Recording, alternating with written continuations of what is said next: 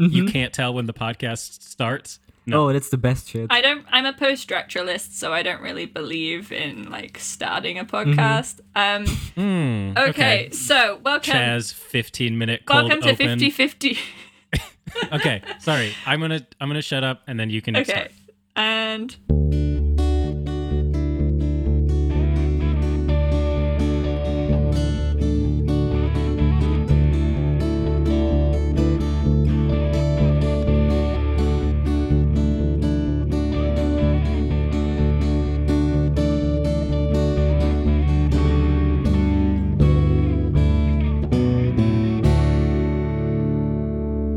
hello and welcome to 50-50 Chaz, the podcast where we tell stories and try and guess what is true and what is not true. I am your main host, and I'm Chaz. My name is Evan, and I'm the first 50? And my name is Janos, also known as 50. It's nice that together you make like a whole person. I know. That's what we go for. That's kind of beautiful if you think about it. Yeah. I think there's the beauty in a podcast is taking each co-host of a podcast is sort of an element of a person, and one podcast is one person. You know? Yeah. Okay. It's like taking all the neuroses of a number of different people and then making them talk about it for like 3 hours. That's what a podcast is to me, I think. Yeah. Well, then this is going to be about whatever 45 minutes is over 3 hours of a podcast, because this is not going to be that long. Let me explain what's going on here. So got to think about what I'm actually going to say at this point. And then because I'll edit it, I'll just cut it out and I'll start from there. It's going to be perfect, actually. I like to leave in mess up so people know that you're human. I don't want people to know that. I mean, fair enough. I want I like to only seem leave in perfect the and funny unattainable. mess-ups. Or the editing- ones that are done by people that I want to embarrass. Yeah. Editing is just Instagram filters for your thoughts. Okay. You You can leave that in, though. I will. So the way this is going to work is that two of us will read a story on a subject. The other person will interrupt to interrogate us on that story. At the end, they will guess which one of the stories is true and which is false. And I don't know. Will they get a point? If they get it right, it's impossible to tell. I mean, we Yeah, could keep like an ongoing tally of points as the podcast goes on. Yeah, Oh, that's good. that works for me. Yeah. And then at the end of, say, I don't know, 10, 20 episodes, then you can have like a big winner and then you can reset the count, you know? Depending on how many episodes there Yeah, are. and the loser gets kicked out from the podcast. Ooh, That makes sense to cruel. me. Okay. So our first thing is we've got two stories of clowns. Yeah, you could and say it's clown time. It's clown time. It's clown Do you want time. to take us away with clown time, since you sort of suggested this idea?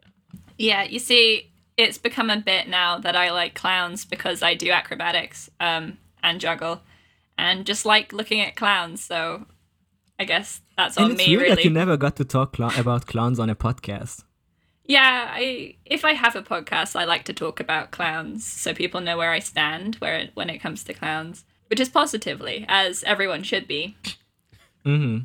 People who say they're afraid of clowns are just normally American. I'm just putting that out there. I'm saying that Americans are cowards and don't appreciate the art of a good clown.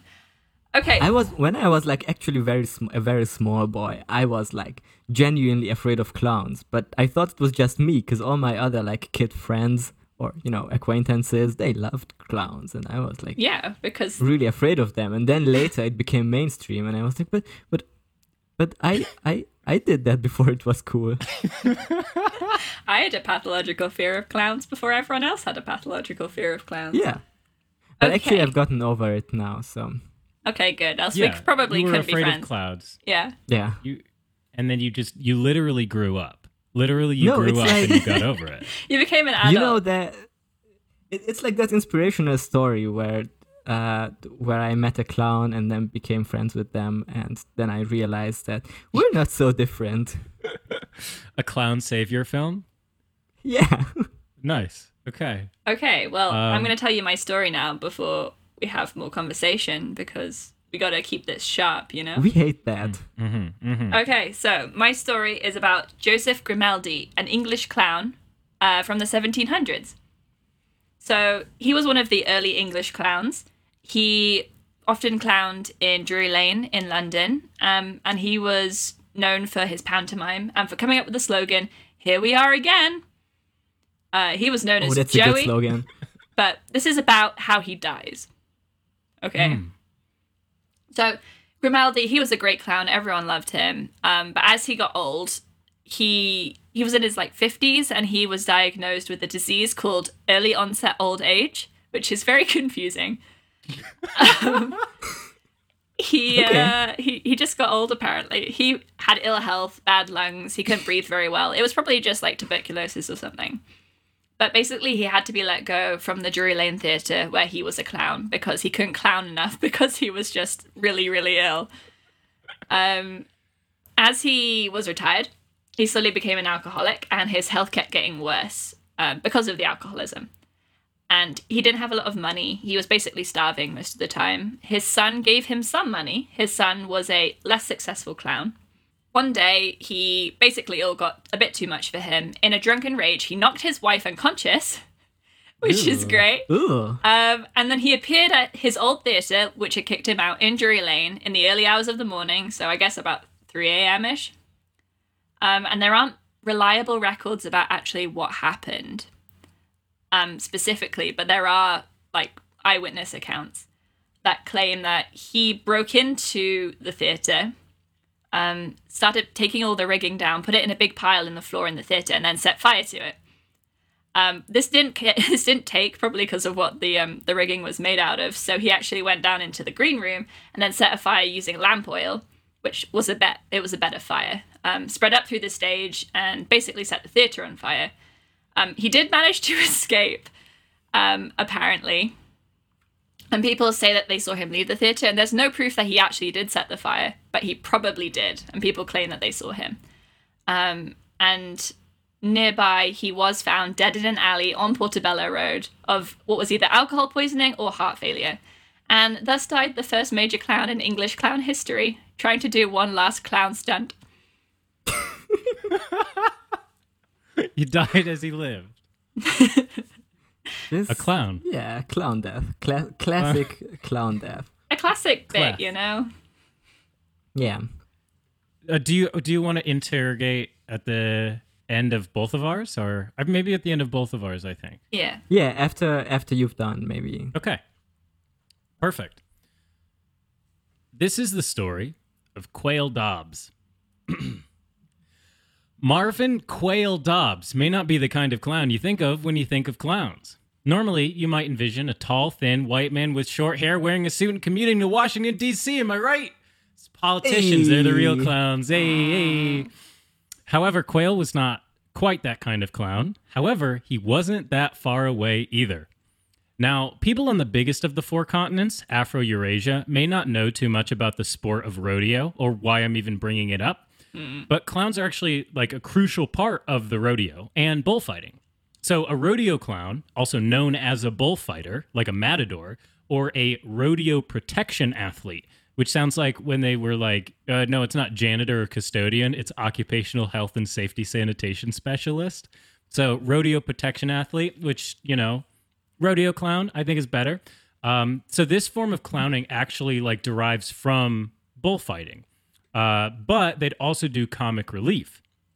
Nowadays, in the Quail Dobbs era, as we might say, those two jobs are different. There's the bullfighters and the funny ones. Okay. And Quail was primarily one of the funny ones. He was a barrel man.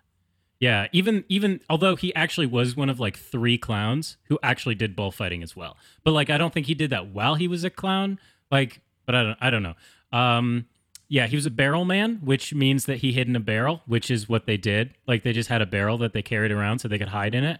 Kind of like the moles from Mario or whatever. I don't know. But so you might be asking, how did he get into this profession? Well, when you're at a concert for your favorite band and you learn Yeah. all the bass parts just in case the bass player doesn't show up? I do that all the time. Yeah, No. of course. We all do that. I guess it's a 50-50 sort of thing. So basically what happened is that the person who didn't show up was one of the guys who's supposed to hide in a barrel while a bull charges at them. And Dobbs was like, hell yeah, let's do it. And that's how he started. And he ended up doing rodeo clowning for like 35 years. But how good was he?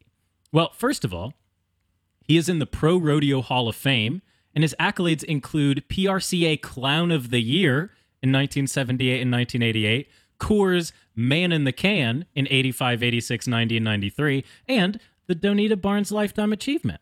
And also, he's got his big clown face, which was like he was all red with like white and black lines around the eyes and lips. And he would also wear like a polka dot shirt and overalls, but his big clown face is actually on the side of like the water tower in Coahoma, Texas. And it says, "Welcome to Coahoma, home of Quail Dobbs." And it's like a small town. It's like 1,000 people. So it's like, yeah, if there's a kind of famous clown from there, I get it. But it's like, he's still not a hugely famous clown, but you know, it's a clown with a town, you know, that's Town where clown. he's clown. Town There's clown. very few like actually famous clowns, I think. Yeah. And like, Yeah, so if too few. if your whole town is like, a clown lives here, like that's something, you know? That's what they say when people go into my village. It says a clown lives here on the sign. You don't know who it is. No, but someone you know wrote that it. there's one. Yeah. Oh. Someone put it there. I don't know who, but I think they have it out for me. So despite his lengthy career, he only got gored through the cheek and flung through the air once, and only had one of his legs trampled over and obliterated once. So that's pretty impressive. Yeah, you have a whole but- other leg. Yeah, exactly. And like the other one gets better eventually, so it's fine. And he was he retired in 1998, and he was Clown of the Year like 20 years and 10 years earlier. So this guy like had the longevity. He was good. Yeah. But why am I telling you this story? Is it just because Quail Dobbs has a fun, cool name? Yes. But he also stands out. You know how I mentioned that, like, when you think of clowns, you think of Washington, D.C., you know, politicians, like they're the real clowns, right? Yeah. So he didn't quite get there, but here's a quote from the man himself. "What's the difference between a rodeo clown and a justice of the peace? Not much," says Quail Dobbs. "You still got to put up with so much bull." That's a funny guy right there. Hey. That's pretty good. It's pretty good. So Marvin Quail Dobbs retired from being a rodeo clown to take a job as a justice of the peace in Coahoma, Texas, which basically means that if you went to small claims court, or you got a speeding ticket, or you had to get married, or like you died and they found your body and there was like, we need someone to come look at this and confirm that they died, you just got met by Quail Dobbs, the former rodeo clown. So like you could take your landlord to church, like they didn't, or not church, right? I guess you could take your landlord to church, but that wouldn't really be helpful in this kitchen. I would like this situation. to put my landlord underground in a church. Okay. Well, maybe you can. But if Okay. you like, say you took him to court and you were like, "Hey, he didn't give me back my he judged how I lived and he said bad job and he didn't give me back my safety deposit." Yeah, who knows? Maybe that's happened. But you would go to court and the person presiding over it was like a literal actual clown. But what's new? Was he wearing that's- makeup? Probably not. So that's the story of the dual clown and politics clown, Marvin Quail Dobbs. Damn. That was That's a pretty good story. I like that. Thank pretty you. fascinating stuff. But also what was the Robert Grimaldi? What was the name of the other one? Joseph Grimaldi. Joseph Grimaldi. Why did he have an Italian name? Just they like, I don't know. I guess he was Italian. I wonder if it's like his real name or if it was like, I don't know, inspired by Commedia dell'arte. So like, Probably. Yeah. I think it was after like the Italian tradition of clownery, definitely. Yeah. Like that Commedia Well, you said dell'arte it was stuff. 1700s, right? Yeah. Yeah, that sounds. Yeah, and he was like the reasonable. first English clown. Mhm. He had a great joke when he was ill where he said, "I'm grim all day and I laugh all night." Okay. That's very good. That's very good. Yeah, it's some good clowning, I thought. What was his famous catchphrase again? Here we go again. Here we go again. Is that like? I guess it makes sense if it was like the 1700s and no one thought about saying "Here we go again" before. Doing things twice. I think it's just like people would just come to his performances every night and he's like, "Well, you're here again. Thanks." Here we go again. And Yeah. that's like my usual reaction to clowns in general. Here we go again. So I guess it's This it's is a the no moment anime of truth. zone, I guess. Did I want to ask something from Evan? Yeah, did you? No, your story was like so detailed already. The makeup thing was the only thing that was an open question, and I asked that already. Yeah, should we go into judging? I think so. Okay, I think the Grimaldi story is real. Yeah. You think? You don't think Quail Dobbs? Because here's my reasoning for why I yeah. think What's the your Grimaldi what's your story is reasoning? real. I guess that's There's so so much bummer stuff in it, like beating his wife to death or whatever. Like Yeah. you wouldn't necessarily put that into a story if you were coming up with it on your own. So it's like the kind of detail that is in historical accounts of like olden times, No, which you'd, is why you'd I be think very. That'd be an indictment of our friend Chaz. You're like, wow, what a grim mind. I guess Grim and it also crossed my mind that the story would have been like that because she saw like it's like I don't know, inspired by some other story or something where it happened. But I think Grimaldi is real. Okay, Chaz. Uh, Is Janosch right? well, Grimaldi is real, but that isn't what happened. God damn it. How No. much of that was? I guess we can talk about that in the feelings segment. Yeah. Yeah, basically, although he was a real clown and he did have premature old age, he did not die like that, and he did not set fire to his old theater. You know how he did if die? someone is Yeah, taking- he died of well, first of all, him and his wife were in massive poverty, and they tried to commit suicide, but did it so badly that it didn't work, and they gave up. And then he basically died of heart failure at like 60. Oh dear. Yeah. damn. Just like regular old heart failure. Then. Yeah. He was just generally just dying, so. That's a shame. It's a shame. But he was a good clown, and his son was apparently a second-rate clown, not as good as he was, so overshadowed by his clownliness. Isn't that how it always goes? Yeah, Yeah. Yeah, everything about Quail Dobbs was true.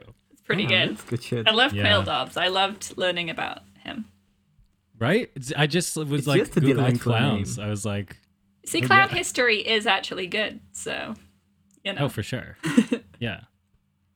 There was also more information that I cut for time. Yeah. Okay, let's go to the next segment. So we all know and love the famous game of baseball, which is here's it has a lot of rules, but the aspect that matters for this story is there's a ball and then there's a bat. And there's a guy Nice. who throws the ball, and that guy is usually referred to as a pitcher. And one of the most famous and successful pitchers of all time was one Randall David Johnson.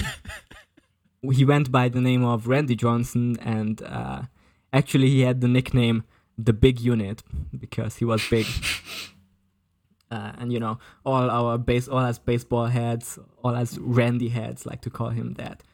And he played for like several teams. And I am going to talk about one incident that happened in the year 2001, March 24, 2001, where he was pitching for the Arizona Diamondbacks against the San Francisco Giants.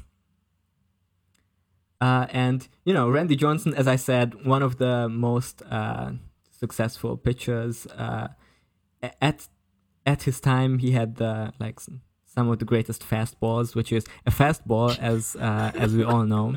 So when a ball is fast? A ball that is thrown very fast to Okay. throw off the batter so that he can't hit it. And Randy's fastballs went up to 160 kilometers per hour, which is the only measurement of speed that I will acknowledge. And that's what they measure it in Yeah. American baseball. In this incident, he was like throwing one of his famous fastballs, and then, it didn't get. Usually, what happens is either the batter is gonna hit it, and then it's a ball, or he's gonna miss it, and then it's a strike. But neither of these happens. Instead, the ball went up in like a puff of feathers, because what actually happened is Randy's fastball hit a bird that was just like got into the stadium, and this is like literally 1 in a million chance. Like, people online have been like calculating what the chances for this is, and it's like extremely, extremely low with like his fastball to kill a bird. But it happened, and it's like one of the defining incidents of Randy Johnson's career. It was actually ruled as, because I said it can be ruled as a ball or a strike. It was ruled as a no pitch, which is like not even actually a rule. It's just like somewhere in the books, and it's a no pitch happens while the pitch is being delivered. The ball is interfered with while in flight. Like, that's how it's described, which is like, basically never happens, except in this one case. And this poor bird had to die for it. Rest in peace, bird. R.I.P. Mr. Bird. Rip Bird. Interesting. Okay. Also, actually, his team won the season, and it was like one of his most successful years. What team was it? Arizona Diamondbacks. Okay. All right, that's a great story. Pretty good. Thank you. This story is called "The Time Walter the Big Train Johnson Killed a Bird with a Baseball." Okay. For people who don't know baseball, basically, I mean, Janusz already went through this, so I could just scrap it. But basically, one person, the pitcher, throws the ball to another person, the catcher, and there's a person, the batter, trying to hit the ball with a big stick before the catcher can catch it. And you may be wondering, well, how do birds come into this? Trick question, they super don't. Baseball, unlike golf, doesn't have a specific use for any kind of bird, be it eagle or albatross. So when you hear that Walter the Big Train Johnson killed a bird with a baseball one time, you might be confused about how that came about, especially considering his legacy of exhibiting great sportsmanship and being a proponent of friendly competition. But to put it into perspective, how someone could make both bird and man fear him, we turn to a quote from his contemporary, Ty Cobb. He was a tall, shambling galoot of about 20, with arms so long they hung far out of his sleeves, and with a sidearm delivery that looked unimpressive at first glance. The first time I faced him, I watched him take that easy wind-up, and then something went past me that made me flinch. The thing just hissed with danger. We couldn't touch him. Every one of us knew we'd met the most powerful arm ever turned loose in a ballpark. But that's just Ty Cobb. Just Ty Cobb saying that. And who's Ty Cobb? He's the guy whose grandfather invented corn? Well, actually, he's the guy who received the most Hall of Fame votes of anybody, Sporting News' third greatest baseball player of all time, setter of 90 Major League Baseball records, and was one of the best hitters of his era and in the history of baseball. So, if one of the best hitters of all time was astounded by the raw power and speed of this man's throwing arm, you can see why it might be enough to quickly and aggressively shuffle a bird from its mortal coil. So, this story actually comes to public knowledge by way of Walter Johnson's good friend and 30th U.S. President Calvin Coolidge. As he relays it, Calvin had come to greet Johnson some hours before the beginning of a game on July 16th, 1922, against the St. Louis Browns. Johnson played for the Washington Senators, so obviously the president can just stop by and see his pal before he goes and sits in the stands. So Coolidge was chatting with his friend Johnson near the dugout when he remarked on the number of pigeons that had gathered on the left field grass. Johnson, who had been palming a baseball during the conversation, looked over to confirm this and decided he'd lob the ball over there and clear the birds away. However, in his traditional lackadaisical style, he threw significantly harder than he probably intended to. And while I hate he was when able that happens. Yeah, right? And while he was able to like disperse the majority of the birds, he did bean one right in the beak as it attempted to scatter, causing it to, quote, according to Calvin Coolidge, tumble out of the air like a downed Hanover CL-3, which I looked up and is like a German plane, I guess, during World War I. Yeah. But I mean, he's the president, so like obviously he knows that kind of stuff. Yeah, they famously know a lot. Yeah. I mean, they know about German planes, I guess. So the big train was actually like a big softie, and he felt really bad about this because he was like a farmer, but he never like wanted to kill animals just for fun because he's a farmer, but he's not a psychopath.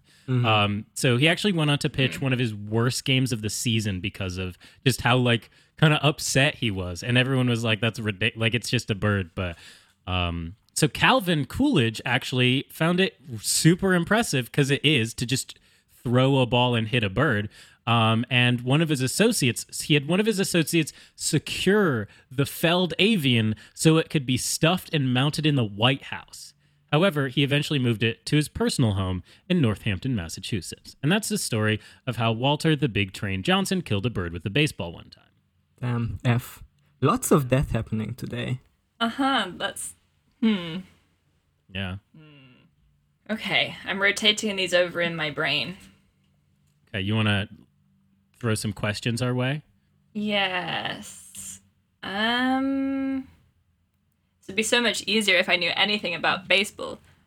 Well, I feel like we've given you quite a lot of information. Other than what I have been informed about today, about the mechanics of baseball, which is incredibly helpful. It's just like cricket, but simpler, I guess. Well, it's more like rounders, isn't it? I don't know what so, Rounders is. Rounders is like British baseball. Oh wait, Rounders was like that Matt Damon movie where they were like playing poker, I think.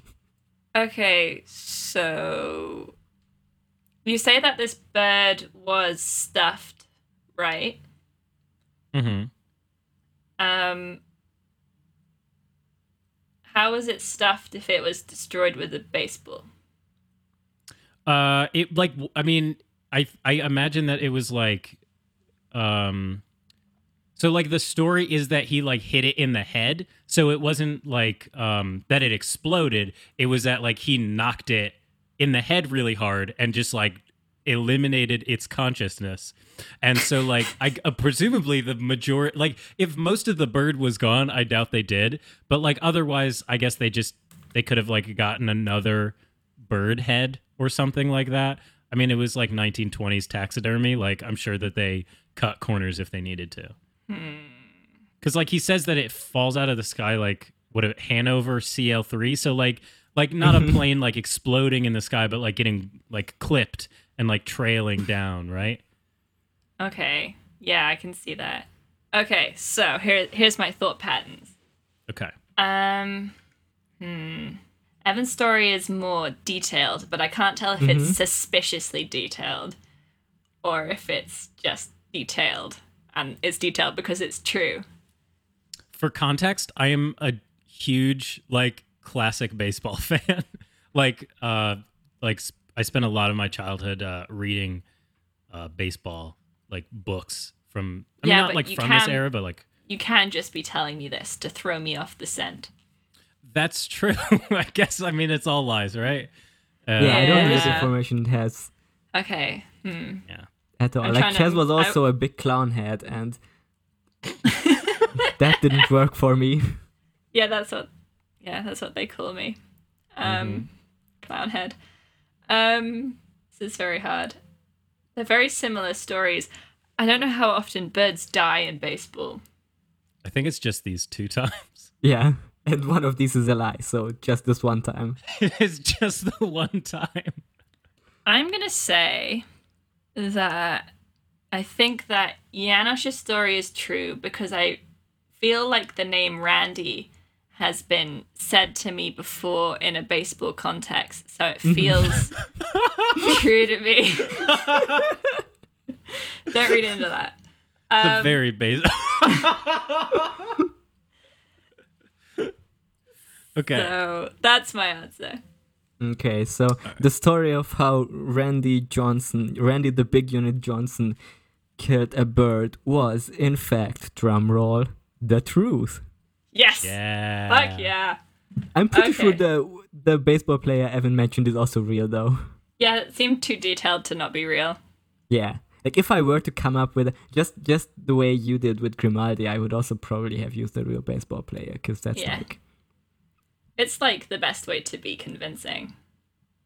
Yeah. Yeah, I mean, like, all of that is, yeah. So, like, the story's not true, but obviously, like, the quote from Ty Cobb is, and all of that. Oh shit, this dove.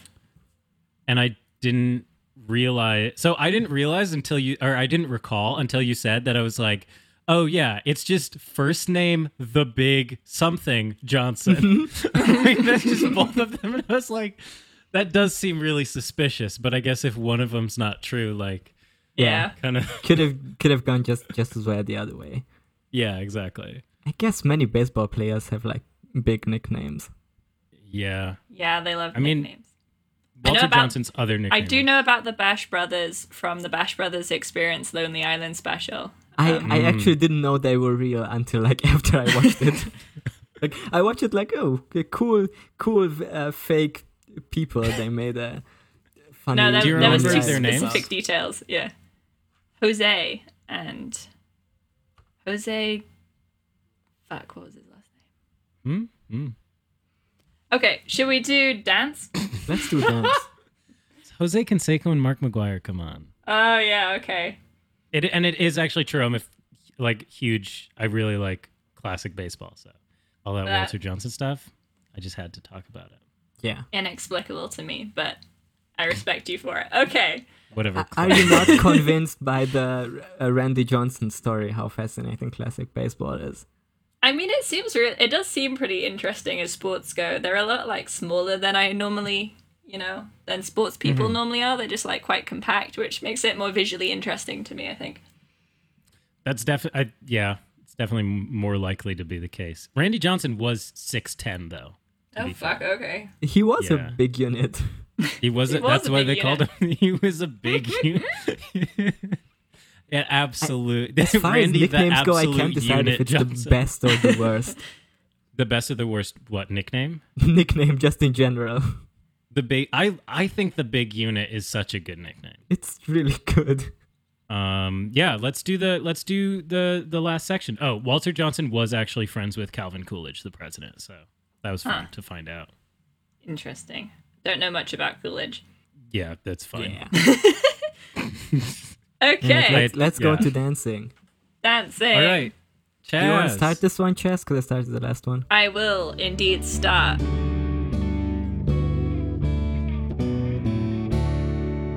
Okay, let me set the scene. It is Venice in the 1600s. I don't know much. I don't know what you two know about Venice as a city and also as an island. But I've it been is- there, actually. It's a city in Italy, but it wasn't always in Italy. You see, Venice used to be its own republic called the Republic of Venice. And in the 1600s, it was pretty wealthy. It was in decline by this point, but it had its own income. It made lace, it made glass, it had all these exports. But it was also like continually being invaded by people or attacked by people, and it was in all these conflicts because it was a bit of a interesting society.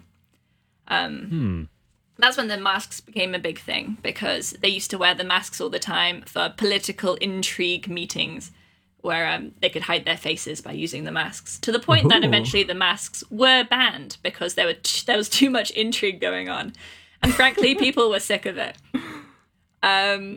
So this is a story about how a particular dance brought Venice into conflict with the Catholic Church and got them in a lot of trouble.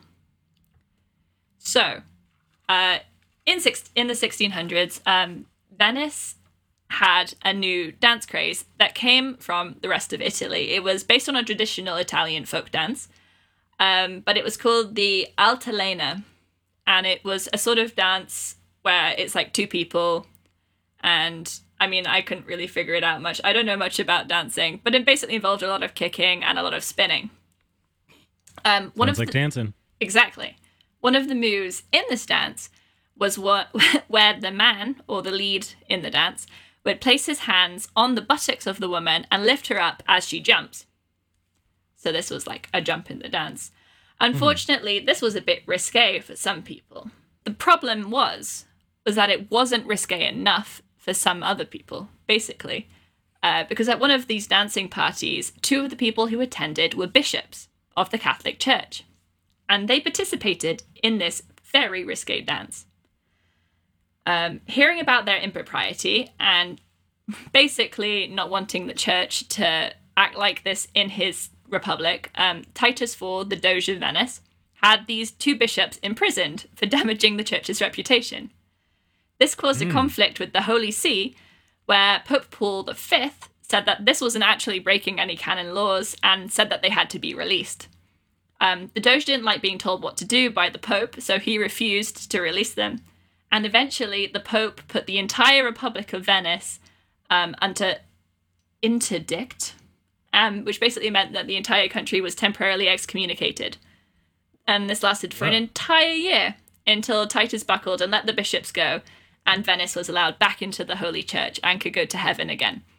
It is unknown whether these two bishops ever danced again.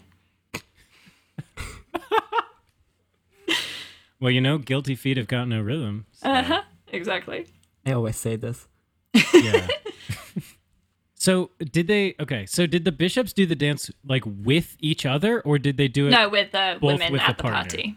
Okay, Yeah. okay. Basically, So they it just, wasn't- because they used to attend the parties just like normal people would often. So they were just basically having a good time, and they're not allowed because they're bishops. Okay, so even does it seem like even if they'd not done the dance, then it would have been fine, or is it like they did the dance and It was this that was, like, too specific dance, notable? I think. It's the specific dance that involved like groping women a bit, which was looked down upon unfavorably by the people who ran the city. I wonder unbelievable? why. Yeah, well, we don't have to get into our personal opinions on this.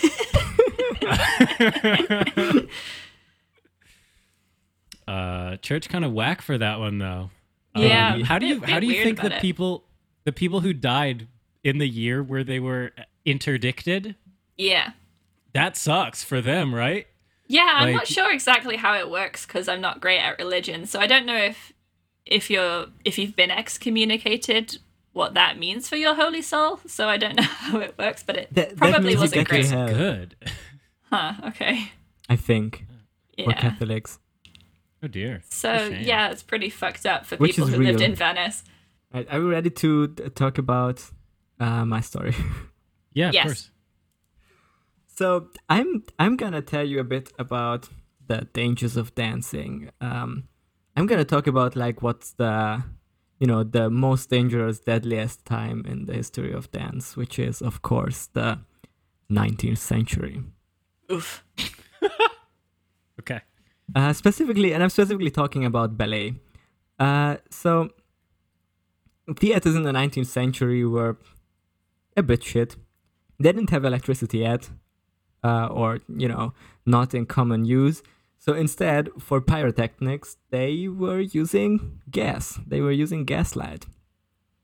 Now this was not only a danger for like the theater structure itself, but it was especially dangerous for the women dancers because their the ballet dancers' outfits, the tutus were made of material that was extremely flammable. It was enough to catch just a spark of gas, and it would like go up in fire instantly. But of course, the theaters were also like for the paying audience were also like going all out on pyrotechnics. They needed to make astounding theatrical effects.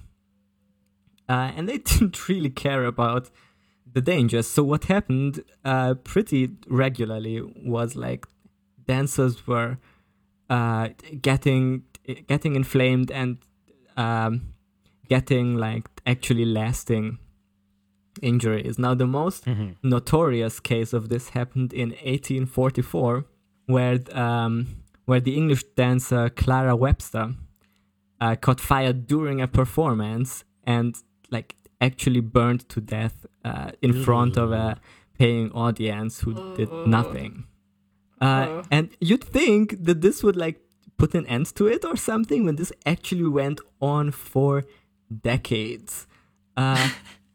It has been addressed every once in a while by like, you know, critics, theater leaders, but like the first way they tried to fix this was by making adjustments to the clothing or to the the outfits, which was the cheapest way to do this. Like, instead of actually investing in fireproof technology or fireproofing the theaters, they were trying to do it as cheap as possible. But this also these new changes were not well liked by the dancers themselves, because it changed the figure of it. So they were like, no thanks, we're still gonna use our old shit, and we're still gonna go up in fire. And it took up until the 1880s, where this problem was like, where they like finally tried to attempt to fix it by like pulling back on the pyrotechnics and applying safer structures. Actually, the reason why they even fixed it at that point still wasn't the dancers themselves. They were just concerned about the spectators that would have to endure such atrocities as seeing a dancer go up on flame on stage. So what's the moral of the story? Capitalism sucks. Take care if you get close to gaslight. Damn. Nice. Social realism. The dangers of gaslighting, man. Totally get it. Yeah. Is that where it came from? They were like, no, you're not catching on fire. That's entirely possible. I don't know where those burns came from. Wasn't the theater? No. No. It really makes you think. It does. I'm wondering how long did this go on for? Like, is there like a first recorded time of this happening? It started like around the 1840s. So it went on for like 40 years, and like in different theaters, like not only in like this particular incident was in England, but all across Europe and even America, these kinds of fires happened. I mean, I don't know if it's in this. Do you know what they did to make things like less like to stop? Like, once they were like, well, we can't just fix the dresses. Like, what did they do to? Was it just like because electricity came around? I think so. Yeah, I don't have exact information of how exactly they never actually fixed it. They fixed it. They never actually fixed it. Yeah, I think they just changed to electricity at one point. Makes sense to me. If it ain't that broke, let something else come along and just do the job better. Performers who die, not the paying audience. Like, you need to pay for less dancers. So exactly, you're just lighting dancers on fire. You're really just making money. Sometimes, as like a prima donna ballerina, you have to get out of the way and let younger people come in. So it's very much like the controlled forest fires that they do for like the redwoods. But ballerinas, yes. But ballerinas. Yeah, there's simply too many of them. Like even in these days, they say like you can't make a career as a dancer because there's so much competition. So yeah. And that's because they use electricity now. Yeah. It's too safe now. Yeah. I'm wishing back the old days where there was like a real tingling of danger every time you went on stage. That's probably why people in the 1900s were like, yeah, ballet's cool. Like, we actually do like to go to the ballet. Yeah, it's like the when you watch like a stage magician that is doing like an escape trick or something. Yeah. Exactly. Except no one is trying to do that. Just sometimes happens. Yeah. I'm gonna make my judgment now. Okay. And Okay. so I feel pretty confident in this. I did study theater in college. So I do know that gas lamps were like a legit problem in theaters. And I'm assuming that it was also the case for ballet dancers and not just like actors or whatever, you know? Because like obviously like people in the theater might be wearing more clothes. So I guess it's possible that it wouldn't have been as much of an issue for ballet dancers, but like I do know that people for sure caught on fire and it was like really bad. So I'm gonna go with that. As much as I do really like Chaz's the concept of like a whole town just going to hell for a year because two people touched a couple asses, like that's great. I love that. Unfortunately, I think it is not true. I think Janos had the correct story. You are correct. Yes. Too easy. God damn it. Just love my pyrotechnics. I will say my story did basically happen, except the bishops went to jail for just stealing property instead of groping people. Damn. Okay. They stole the asses or The church said it's legal and you have to let them do it. And they're going to excommunicate the entire country until you let them out of jail. incredible. That's good. I like that. So I'm glad that did happen though. Yeah. That's good. Yeah, it did happen, just differently. So at the end of this, Chaz and I have 1 point, and Janos has unfortunately 0 points. I have Is that 0 correct? points. Janos has 0 points. Off to a bad start here. But I think a pretty well put together. I feel the game was functional. Yeah. Yes. And I'm very excited to like have other people on as guessers. I guess it's gonna make the point tally complicated at that point. But, it's not about winning. Well, It's we can about also the joy we of can the game. Also, yeah, we'll figure out the scoring system off Okay. mic, and then we'll Okay. come back next episode. Yeah, that was really cool. I really enjoyed writing those. Yeah, it's very fun. Yeah, I actually Especially did 'cause like it's, like, because 3 I did minutes, like two true stories. I like doing the research on the. I knew about the Randall stuff, but I Randall. liked doing the research into the history of dance. Yeah. What brought you to like that specific story? How did you get to that? I was like googling, dance incidents and shit, Dance incidents is so and then I found like a book that I totally legally acquired. Uh-huh. That is called Dance Anecdotes, and then I was like scrolling through that. Like, there's some of the stories are just like bullshit. Like, whatever famous dance, like some of these are just like, oh, this famous dancer did a funny, like was famous for doing hand gestures that others didn't do, or like whatever, like things that didn't end up being a whole story. So it was kind of there were only very few that actually would end up being a story and didn't have shit like someone sleeping with a 17-year-old or whatever. That is fair. Because people across history have been horrible. That's true. Chaz, you definitely took an interesting like route to that in that you took a story and put dancing in it, Yes. which is definitely Yeah, I was just How did like, you I get to want to do that? something that's about Venice because I think it'd be fun. And then I looked through the history of Venice and was like, I love this thing about the entire city of Venice being excommunicated. So I decided to do that one. nice. Yeah, it's totally not what I would have done, but it's like the same way as you picked the real clown because you have an interest in clowns. I would have like picked if I had gotten because we actually did a coin toss for like Chaz and mine. Yes. So if I had gotten Lai, I just would have taken the famous or like significant dancers and or like a significant dance performance and make up an anecdote about that. Mm. Mm. Yeah, But I don't know what I mean, would have done if I had gotten something. If I had gotten like, make up a lie about, I don't know, maths. Math. I mean, that's so. I think for the baseball one, I did want to do it that way because partially I just wanted to hear how you would explain the Randy Johnson thing because it is one of my favorite things that's ever happened.